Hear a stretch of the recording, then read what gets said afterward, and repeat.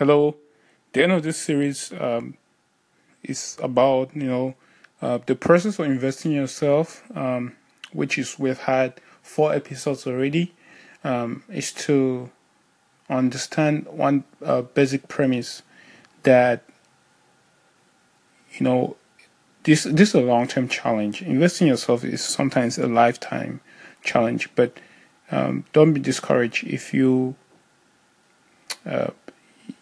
think you have a long way to go, because as we mentioned in the last 4 episodes, we really want to make sure that these are baby steps. These are very taking one day at a time is very critical to understand that it's a process. It's not something that once you find those great achievements in uncertain periods, or you're trying to discover new things about yourself, or working with people that will help you get there. With practice, making that activities perfect for you to learn more about yourself. It's a journey. You're taking one step at a time and ensuring that you're proactively moving in the right direction. Something that I found interesting is what I follow up Will Smith on his YouTube channel, and he said, you always have to try. You always have to try, but when you fail, you fail forward. But that comes with trying. And if you don't try, you might never fail, and you'll never learn.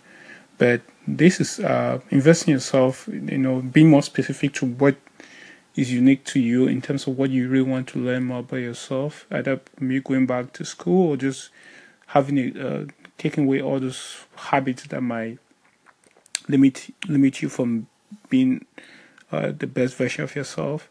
It is very important to know that it's a process, and abiding to all the kind of the thoughts, the rules that I mentioned earlier. Yeah, it's very important to know that at the end of the day, this is a step-by-step process, and don't get overwhelmed that you don't meet those challenges as soon as possible. So, just to kind of end this series by kind of giving you that energy and the positivity that this will take time, and this will be a